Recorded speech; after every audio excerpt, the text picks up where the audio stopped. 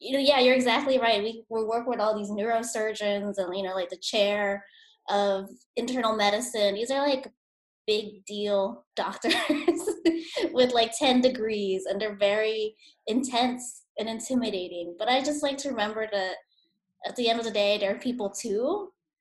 Um, and I treat them with respect. I call them doctor so and so, and I, take the time to read about their work and do research into what they're, what the meeting's about instead of just going in blind. But throwing in those little tidbits about, asking about their kids if they happen to mention it, and then remembering that for the next time.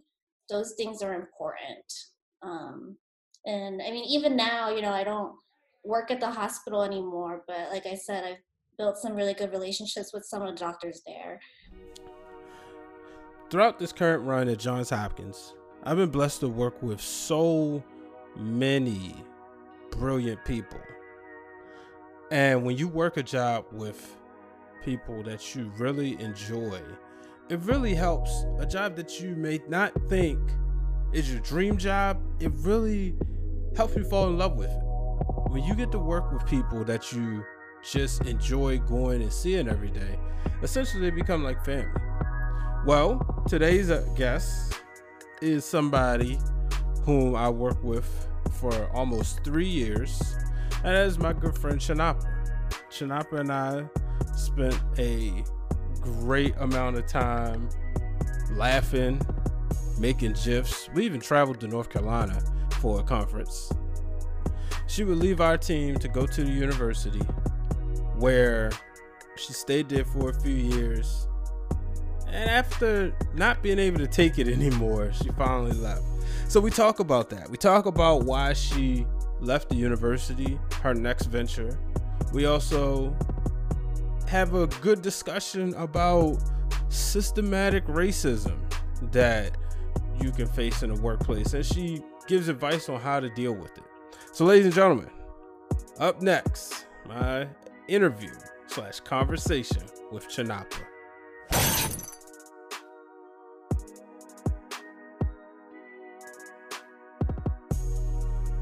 All right, ladies and gentlemen, as promised, on this episode, I have somebody who recently, about a little over a year ago, left me in my position. She went on to another part of Johns Hopkins medicine, and now she's since moved on, and we're going to get into all of that. And that is the one and only Chanapa Tantibanchachai. I messed it up, did I?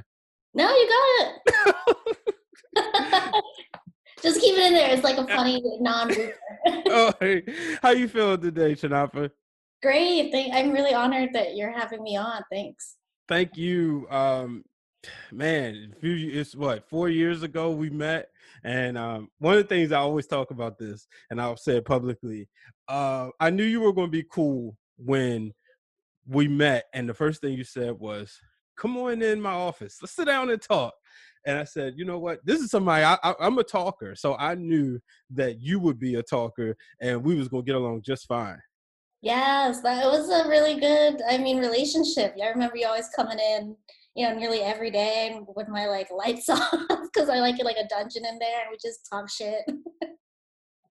Yeah, it was like, and one of the things is we connected on was just different things, culture, um, being able to speak about things that's happening in the world, unfortunate things, just the way we grew up. So, and like I said, we'll get into all that. How you feeling today? I'm good. I'm good. I'm actually in between jobs, like you mentioned earlier. So I'm actually technically not. I'm unemployed right now, so it's great. I'm just sitting around. Well, unemployed, but let's start from the beginning. When did you decide that you wanted to get into the science writing business? I would say it wasn't actually until towards the end of college. So I went into college, thinking that I wanted to be a doctor. I think for a couple of reasons, because I was good at science as far as I knew, and that seemed to make sense. But I think largely because My parents immigrated here from Thailand, and we didn't have a lot of friends or family. So you don't really, you can't be what you don't see. So I didn't know a lot of like career paths that were out there. But like in Asian households, that doctors, engineers, and lawyers are like top tier jobs in their eyes. So I was like, oh, okay, I'll become a doctor. But I went through college. I majored in biology, and it was all right.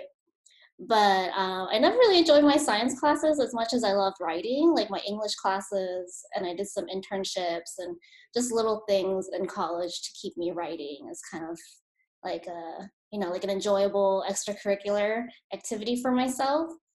And then, so it wasn't until I think like the end of college that I was taking organic chemistry, and I hated it so much. And I was like, I can't do another, 4 to 10 years, if you become a doctor, you do residency and all that, just focus on this type of stuff. I hate it. But I love writing, and I was really lucky I had an advisor that was, really focused on different aspects of science, like not just hard science, but how you communicate science as well. So she kind of opened my eyes to the possibility that you could do that for a living. Wow. So what made you, so you said you like science, so that's why you chose that. How long did you were you how much, I guess, through the course of action while you're in school, how much did you have to change up? Did you have to like change your major, or were you already on the path to getting into the science writing field? So I didn't change my major. So I graduated with the biology degree, and then I actually stayed and did my master's in biology as well. But I had done so many like side activities related to writing about science, um, that it just kind of made sense that I had the training in biology, but I had the experience in writing about it. So then I just started looking for jobs in that realm. So it's kind of like a natural slide into science writing. Wow. So you talk about that part, and science writing. Let's just call it for what it is. You know, you and I, we have a lot of honest conversations. Um, you're a minority in a lot of these groups, right? Mm-hmm. Mm-hmm. What's it like a lot of times to be, the only Asian or one of the few Asians in the room that's a science writer, and just trying to navigate that space? It's real hard, for sure. I think science writing in particular, like a lot of fields, right? It's kind of there's like a pipeline problem. I think a lot of minorities have, uh, or at least, and then in my immigrant family, the priority is getting a job that pays well and you can support yourself and your family. And like my parents sacrificed so much for me to be here, for them to be here. It's just always a priority. Like, what am I going to do that makes it worth it for everything they've given up? And that includes like a practical job that makes sense. So I think a lot of minorities don't go into science writing because it's not very clear cut and there's not a huge promise of good pay and stability. So that's like one problem. And then once you do get in the room, there's no one there that looks like you, so no one can relate to your struggles. Then you face a lot of discrimination along the way, and there's like a lot of loneliness. Like there's no one really to talk to about Yeah, because I'll be honest with you, I never heard of science writing being a career till I went to Johns Hopkins. I obviously come back from a background in sports and news, and you hear about, that you can get jobs writing for different websites or different fields, but I just always thought when it came to health and science that you just went to the you went to the newspaper or you went to the TV station and they say, "Hey, this is your beat," and that's how you got into it. I didn't realize that you have full science writers writing for different organizations, different institutions. it. Yeah, there's like a whole spectrum to it. I mean, even people that I know that understand, that science reporting is a thing, they don't realize that science writing at, like at Johns Hopkins is a thing. They think that a researcher does research and then a reporter somehow finds out about it and writes a news article. They don't realize there's a lot of steps in between. So, like when I was there working with you, I was a senior media relations representative, and the bulk of my job was reading those research manuscripts and distilling it. Say a research manuscript's like 30 pages, you turn it into an 800-word thing, and then it goes to reporters. So there's a whole long process to getting science news out there to the world. Yes, Lord. Since you left, I've written a couple press releases. Ah, how was it? Oh man, you just took me back first of all with that reaction. Folks, a lot of times when I would have a venting session in Chanapa's office or vice versa, that would be the soundbite. We should have made that a soundbite. We got gifs out there, we just never made sound bites. um it's challenging. When we created In Case You Missed It, I had to read the press releases deeper and try to pick out something to how to tell a story, but that was already tough. Then when I got assigned a beat, pulmonary in particular, having to read that manuscript. Shout out to our assistant director, Marin. She really showed me how to tackle it and sat down with me. But it's tough. And I remember after doing that, I went to our friend Rachel and Vanessa and said, I respect your job. I always respected your job, but I have a different level of respect for it now, considering what I just did. That's funny now that you've done it. Yeah, yeah. And I think a lot of people don't realize, it's a lot of work to read those papers and like even think about them and try to understand them. But then it requires so much people skills, because then you got to work with your clients, so at Hopkins, the doctors, to go back and forth and come to agreement on how you're gonna, basically translate their years of work into one article. Yeah. Now, before we get to Hopkins, before you came, you was at the University of Utah, Yes. associate science writer. Can you talk about that experience?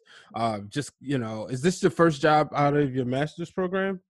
Yeah, I was still doing my master's when I started working in Utah. I was finishing up my thesis, so at that point you're just writing a really long paper, not taking classes anymore. And I landed that job, and I made a deal with my advisors in school that I'll come back and defend the paper um, in a few months, but I got to move to Utah to work first. But yeah, it was my first job out of college, or I guess still in college. And one thing I want to bring up is I read somewhere really early on, I think in my college career, that women don't apply for jobs they think they're unqualified for, that they're too critical of themselves because they don't think they match the job description exactly. And so I took that really seriously and applied for a lot of jobs that on paper I probably wasn't qualified for. The job at Utah, I actually had applied for a senior science writer job, and I interviewed for it, and they didn't give it to me, but they liked me enough that they made that associate science writer position for me. So I think it really goes to show that you just gotta always shoot your shot. Yeah, always shoot your shot. And I'm glad you said that. A lot of people who listen to the show are college students who are looking, for inspiration. And, I told you when I started this, I'm blessed to be connected to a wealth of great people. And I wanted to share my network with the world. And so that's the reason why I was like, I got to have Chanapa on, because I know your story and I believe that somebody else could learn a lot from you, especially the process. Thanks. Yeah, yeah.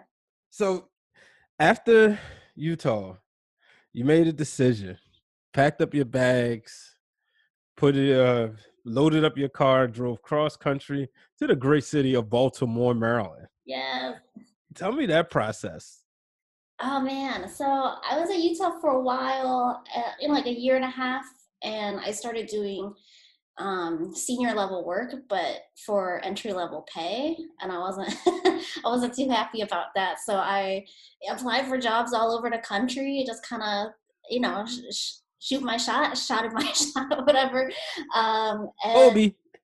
yeah, and Marin and Audrey are fearless leaders. Audrey's not at Hopkins anymore, but she was part of the hiring team then, and you know how great she is.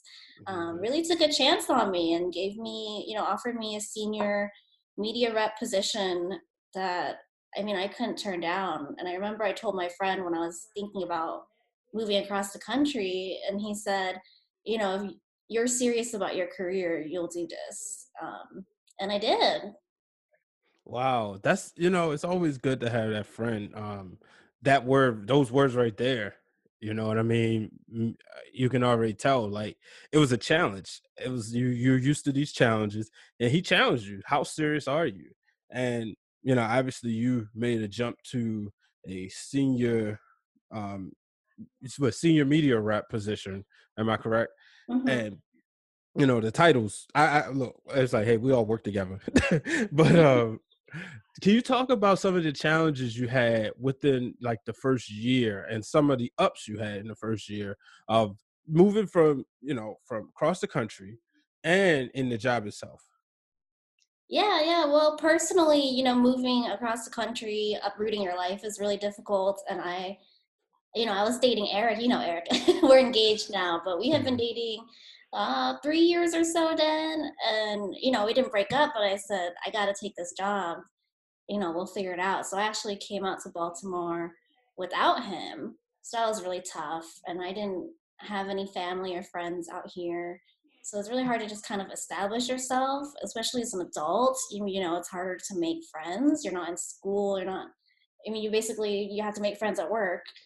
Um, so that was really difficult for the first few months. I felt really lonely, but luckily, you and all our amazing team made that go away real fast. In terms of the job, yeah, the environment it was a huge culture shock.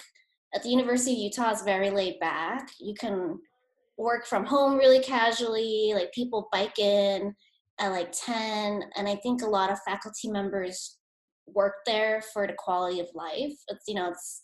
You can go for a hike during your lunch hour.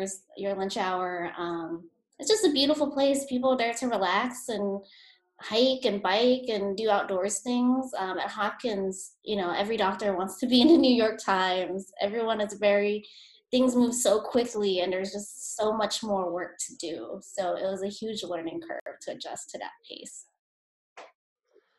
One of the things that I always commended you on, and getting a beat and doing media pitching later, I really see how hard it is that you were able to land the New York Times, CNN almost on a regular basis.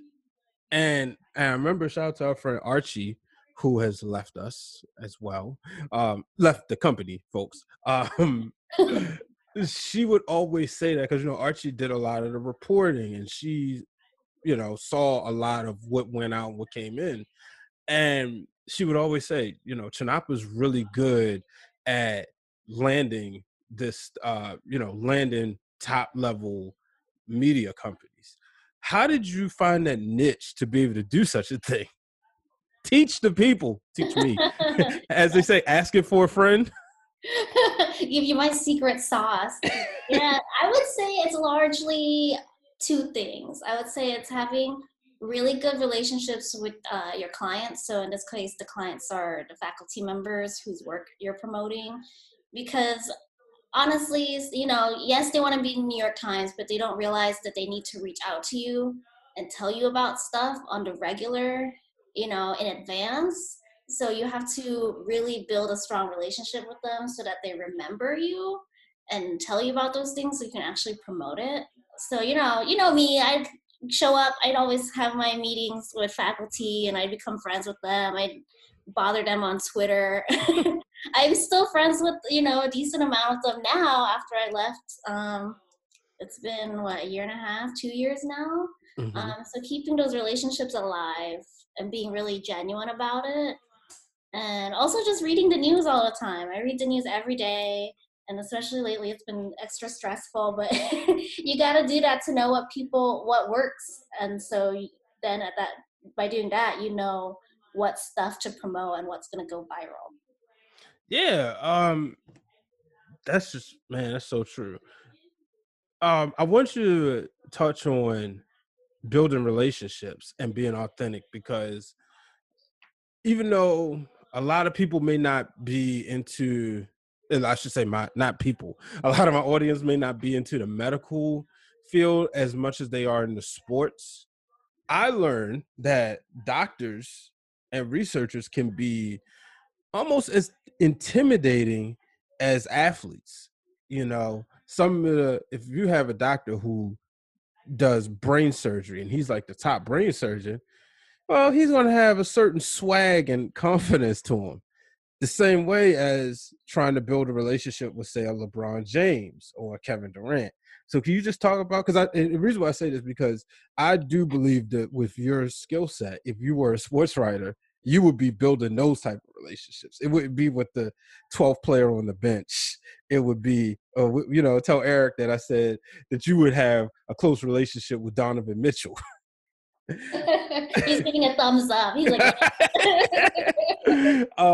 But how, like, what would you say is like key in doing that? How do you, I know you said being authentic and being real, but what's like sort of the best way to go about that? yeah. I always tell people, I've been asked this a couple times. It starts off with a lot of reading the room. There's some faculty you meet for the first time, and you can tell they just want to, get straight to business. They don't want to chit chat about where you had just been before this meeting or where you're going next. So you kind of adjust yourself accordingly based on how they like to communicate. You meet people where they are. And I think that's being, I think some people might say like that's not being authentic, but I mean that's just how you build relationships, right? You're not the same with every single one of your friends. You have to adjust to how they like to be communicated with and how what's going to work most efficiently for your relationship. So doing that, and I think going in and not being intimidated, like I think yeah, you're exactly right. We work with all these neurosurgeons and like the chair of internal medicine. These are like big deal doctors with like 10 degrees, and they're very intense and intimidating. But I just like to remember that at the end of the day, they're people too. Um, and I treat them with respect. I call them Doctor so and so, and I, take the time to read about their work and do research into what what the meeting's about instead of just going in blind. But throwing in those little tidbits about asking about their kids if they happen to mention it, and then remembering that for the next time. Those things are important. Um, and I mean, even now, I don't work at the hospital anymore, but like I said, I've built some really good relationships with some of the doctors there. And it's not like I have a calendar reminder for myself to reach out to so and so every quarter. But if I just think of them or I see that they've published something, I'll ping them and say, "Hey, read this, loved it, miss you." Just little things like that, just keeping it alive. Yeah, I think that's really cool. Obviously I see you tweet and engage with them, and sometimes you post stuff and they engage with you. How do I'm a big supporter of women empowerment. I believe that, and it also comes from I've always told you this. I grew up in a family full of strong black women. That would then change to, or I should say, morph into the workplace. My best managers, the best duo set, I put this on the record, has always been Audrey and Marin. Hmm. Best managers I've ever had. Same, same here. And yeah, and it's a personal thing. And I've learned so much at the strength and watching them have a no take, don't take no shit, excuse my language attitude. That's very, very curse on my own podcast.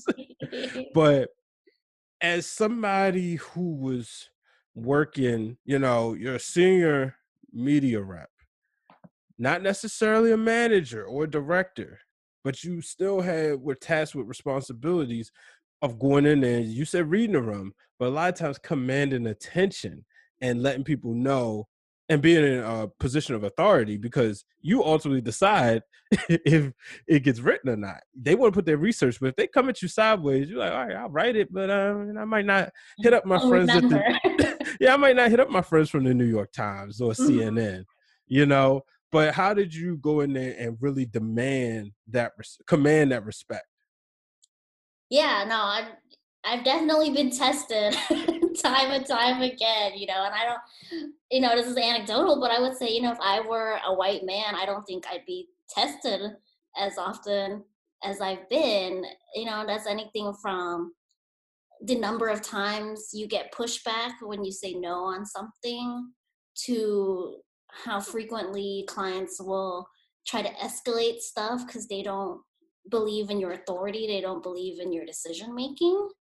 And I think this is a skill that Marin has helped me hone quite a bit, but it's really knowing how to stand your ground in the most professional way, to be like, no matter how much you scream at me, and I've been yelled at by some of our clients, I'm gonna keep saying the same thing. I'm not gonna budge just because you're upset. And I think along the way that gains you respect because they see, oh, she knows what she's talking about, and she's willing to stand up for it. Now, how do you when you get yelled at, how do you bounce back and how do you so in TV, there's always the saying, you mess up today, it's forgot about because you move on. You got to produce a whole new another show.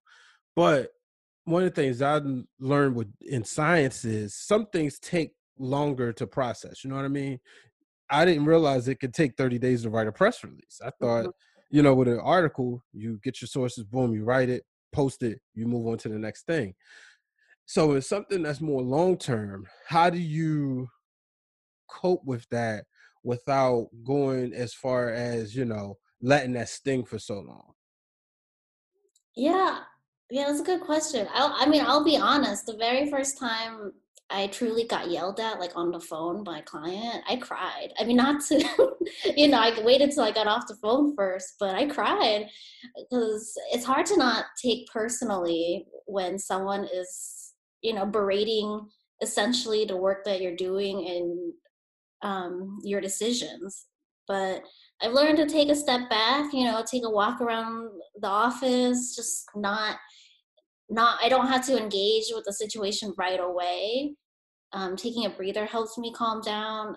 And then it's hard, but just trying to remember not to take it personally because it's work and these people, trying to understand where they're coming from, that it's really their babies, the work that they've done, the research they're trying to promote. So trying to understand why they would be so passionate. That was a nice PR way of putting why they'd be so mad and rude about it. Yeah, you, Uh, you you don't have to be PR-ish on here. yeah, yeah. It's called pivoting away. Now trying to understand where they're coming from, and then I try to respond to them accordingly. Obviously I understand, that you are so eager to put this out because you've spent so much time on this research.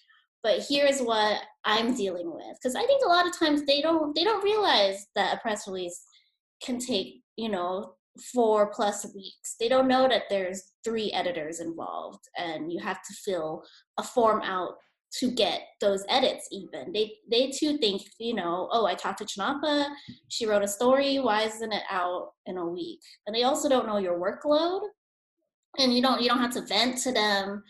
Be like, I'm working on 20 press releases, and I don't, do you understand the pressure I'm under? You don't do that, but I think if you, it takes time, it takes a lot of effort to explain to them politely, like, this is what we're up against. I understand what you're saying, but I'm doing my best. That approach has always gotten them to calm down and create a better relationship in the long run. Yeah. Talk about the time you first, I guess to say the first time you got a New York Times article? The first time you got the cover. Oh man, I don't. I feel bad because I don't remember which one. Oh, excuse me. No, I feel like it's been so long. I don't remember. No, I just no, it feels really good. What New York Times or whatever big hit I've gotten, it feels like my gauge on the news is accurate. It feels like I'm a good writer and that someone picked up on what I wrote, and it feels really good because the faculty member, your client, is very happy and gives you that recognition of the work you did to get them in the New York Times. So whenever those things happened, it made all the hard work and all the getting yelled at, whatever, kind of melt away and kept me going. Yeah, reason why I brought it up because I remember seeing a lot of the in papers in your office. Yeah. So, when you look back at your time with us, what would you say was the highlight of your career as a senior media rep for Johns Hopkins Medicine? Oh, the highlight of my career. I would say, and I hope he's listening, I would say working with Joe Saccharin. Because, Joe, so I don't know if your viewers are listening. Joe Saccharin is a trauma surgeon at Hopkins Medicine. And he started, I think, the same month that I started working at Hopkins. So he was really new, too. And I remember the first media request I got from him for him was from the local paper from the town he had moved from. Hmm. They wanted a quote from a patient whose life he saved, and he didn't even have like a faculty profile picture on his, in the directory yet. And he was so kind, and I was just like, "Who's this guy?" But Joe Saccharin turned out to be, he's a trauma surgeon, but not only that, he's been shot in the neck and survived it, and trained with the surgeons that saved him. He has this whole like lifetime situation going on. And we did a lot of stuff together. We did a CNN profile together. So I spent a lot of time with him, with all the TV crews that were interested in him. So it's twofold because, there was a lot of success in promoting him, but also he's just such like a kind person that he was easy to work with. Like, you wanted to work with Joe. That Joe's just a good guy, so it makes work easy. I'm So a, that was I'm a, kind of the highlight. I'm gonna add to that.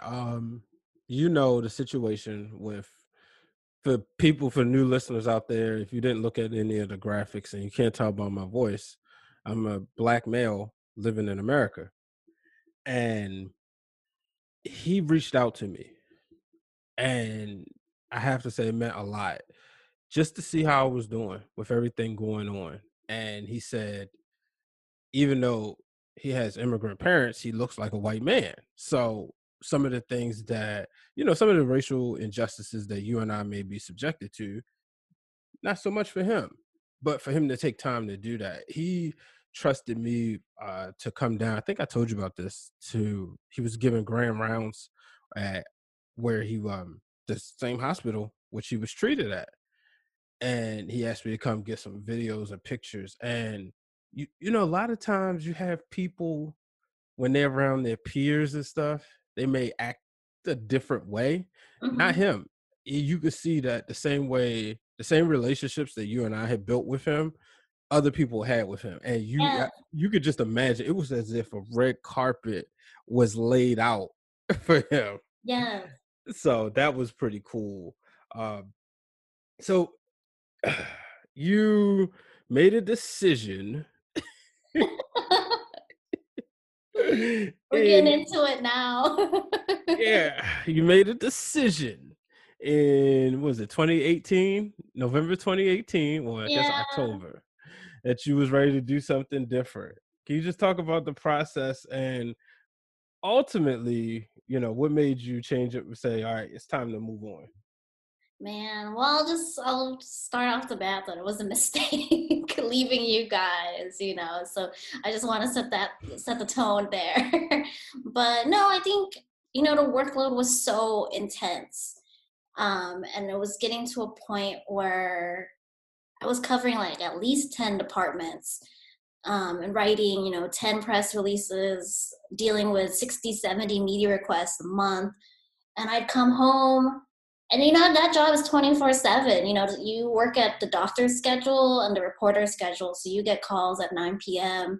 and radiology is yelling at you because you gave a CNN interview to urology instead. And you're like, man, I'm trying to wind down and go to bed here. I get home and I just stare at the wall and I'd be so drained. And that's kind of what got me looking at other jobs. um, but then I got an offer to work on the university side of Hopkins. For people listening, there's Hopkins, the health system where Brian's at and where I was at, covering all the clinical stuff. And then there's like School of Public Health. They have their own communications office.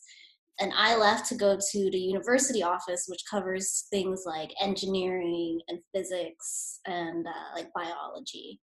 So I left November 2018 to go work on the university side. Yeah, so yeah, I remember. Shout out to you and friend Bia. Y'all brought donuts in for everybody. Yeah, too many. We overestimated for sure.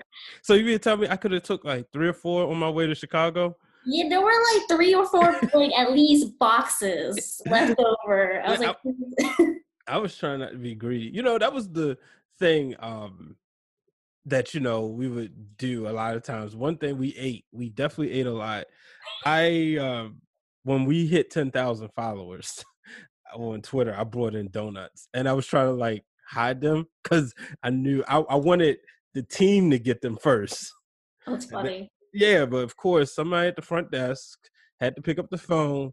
Brian just brought in donuts. I'm like, really? I was like, come on. I guess I should have waited and went at lunchtime, and went at lunchtime and came back and brought them.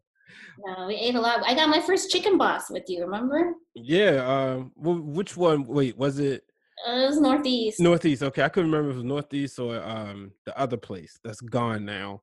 What was the place we used to always get the Groupon for? Oh, oh man, I Andy's. forgot. Andes, yeah, Andes down the Yeah, street. he's gone now, and I was like, God dang it! Yeah. Those definitely clutch. But we the best part is even though you left, we were able to create lifelong friendships and bonds. And essentially, I always said like it was truly a family. If you look on, I have a Google Home, and in my rotation is actually a picture of you, me, and Marin when we were at the Christmas party, and Yeah. there's multiple pictures from like the Nobel and all that other stuff. But talk about your time with the university and some of the challenges over there. Yeah, so I ended up staying at the university for just a year and a half. I actually just quit. We're recording July 30th. I quit on the 10th. So I didn't stay very long. And I faced a number of issues there, but largely I would say a lot of like systemic racism, to be blunt. I Mhm. even told them that. And Brian, when I was with you guys, I was doing work on the level of taking those CNN crews through the OR, working Mhm. with Joe on those high profile, high caliber things. I was, writing all that. I could handle a lot and the quality of my work was excellent. And then I came to the university and I got a really disproportionate amount of like housekeeping work assigned to me compared to other people. So then all of a sudden I'm doing things like, Chanapa, can you make this Excel sheet? Or can you organize this Google Doc? And I don't think it's cocky to say like I was capable of doing more and I wanted to do more. But, I was uh, one of only 2 non-support staff that were people of color in that office. I Mhm. think that says a lot. How do you deal with that in the workplace? How do you stay sane, especially in the state of the country right now? When you think about everything that's going on, it would be nice to say by the time this podcast comes out, things would be different. But That would be, it's funny. I was listening to Michelle Obama and Barack Obama's Michelle Obama's podcast featuring Barack Obama, and Yeah, she kept calling him, say he was so optimistic about everything. That yes, we can, man. so funny. And so, I would like to have that type of optimism, but in the event we don't, how did you deal with that, especially as we saw a shift in the country at the unfortunate murders? Can't call it an accident. Um, can't call it anything else. The unfortunate murders of Breonna Taylor, who still her killers still haven't been arrested, and murders of George Floyd, whose killers still haven't been convicted. How did you deal with that, being in a place where you're dealing with systematic racism? It is damn hard. I don't know I'll ever have a good answer for it, but yeah, it drains you every day. You wake up knowing the value you have in yourself and what you're capable of doing. And, the people that are in power don't see it and don't allow you to perform at your fullest potential. And when, eventually, I spoke up pretty frequently, and I spoke up at first, doing that kind of couched language, doing it in the socially acceptable way. You're not going to come straight out and say you're racist because Mhm. of white fragility, right? Like you got to play their game. And I say, oh, I have the bandwidth to do this type of work moving forward. I would love it if you involved me in these projects that you have not involved me in. Really interested in expanding my portfolio, blah, blah, blah. And when that didn't work, I was pretty blunt with them pretty frequently. I said, there's a pattern, a systemic pattern here that you need to address. Like, you have to recognize it first, and then you have to do something about it, because this type of bias, takes conscious, consistent effort to combat. And nothing came of it, obviously, which is why I left. And I have a great opportunity ahead of me.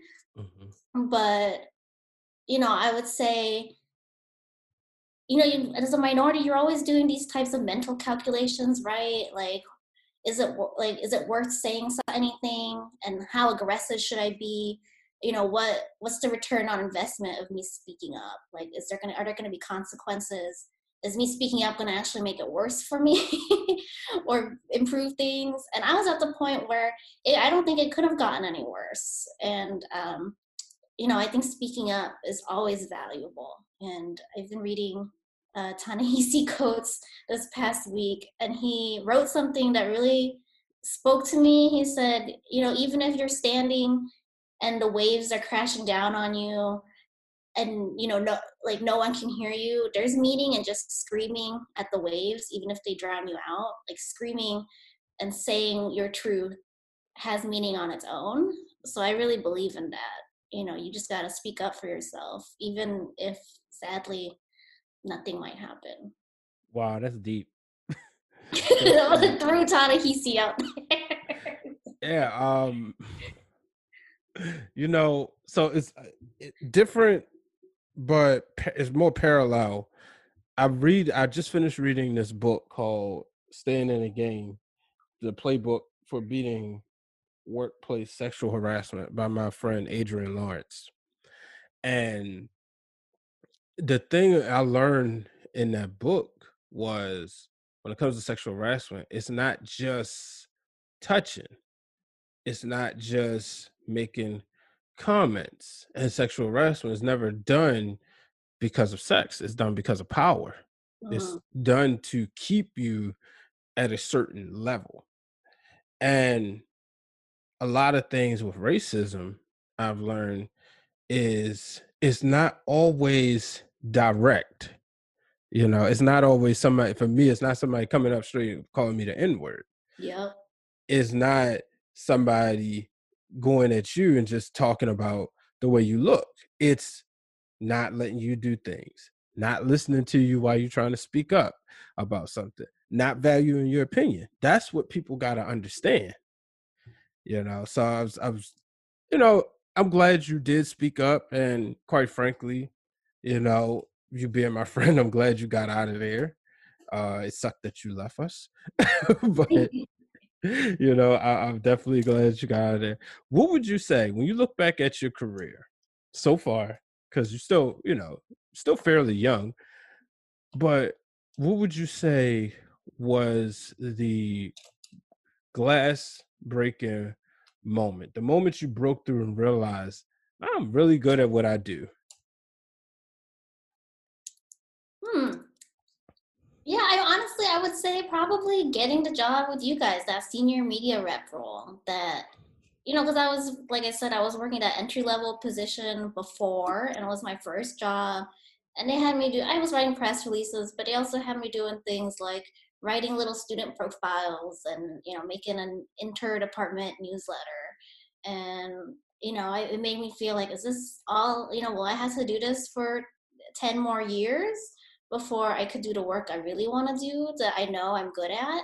And the fact that Audrey and Marin saw in me what I felt in myself, across the country and gave me that chance, that really made me feel like, wow, okay, like I can do this. This is this is happening. And for people out there, especially in our field, in all media fields, it's not abnormal to move across the country for a job. So what kind of advice would you give to people, or something that you wish you would have known when you were moving, just in that process? I would say keep that energy. When you move somewhere at the very beginning, you have all this energy. You look up all the things in your new city that you're gonna do, and all these meetups you want to join. But it quickly, life grinds at you, and you start working, and you come home, and it's 6, and you don't want to go to that meetup, or you don't want to check out that park that everyone talks about. I would say try to keep that energy for as long as possible, because once you let it go, you're not, you're missing out on a lot. You're missing out on, Baltimore is a great city, and I've discovered so much. It has a terrible, like, people give it such a bad rep, but it's a beautiful city. I'm so glad I moved here, and I've been here 4 years now, and I'm still like learning new things every day, and I feel like probably too slowly, because for a while I just got so caught up in the daily grind of life, and just doing things to pay the bills and go to bed.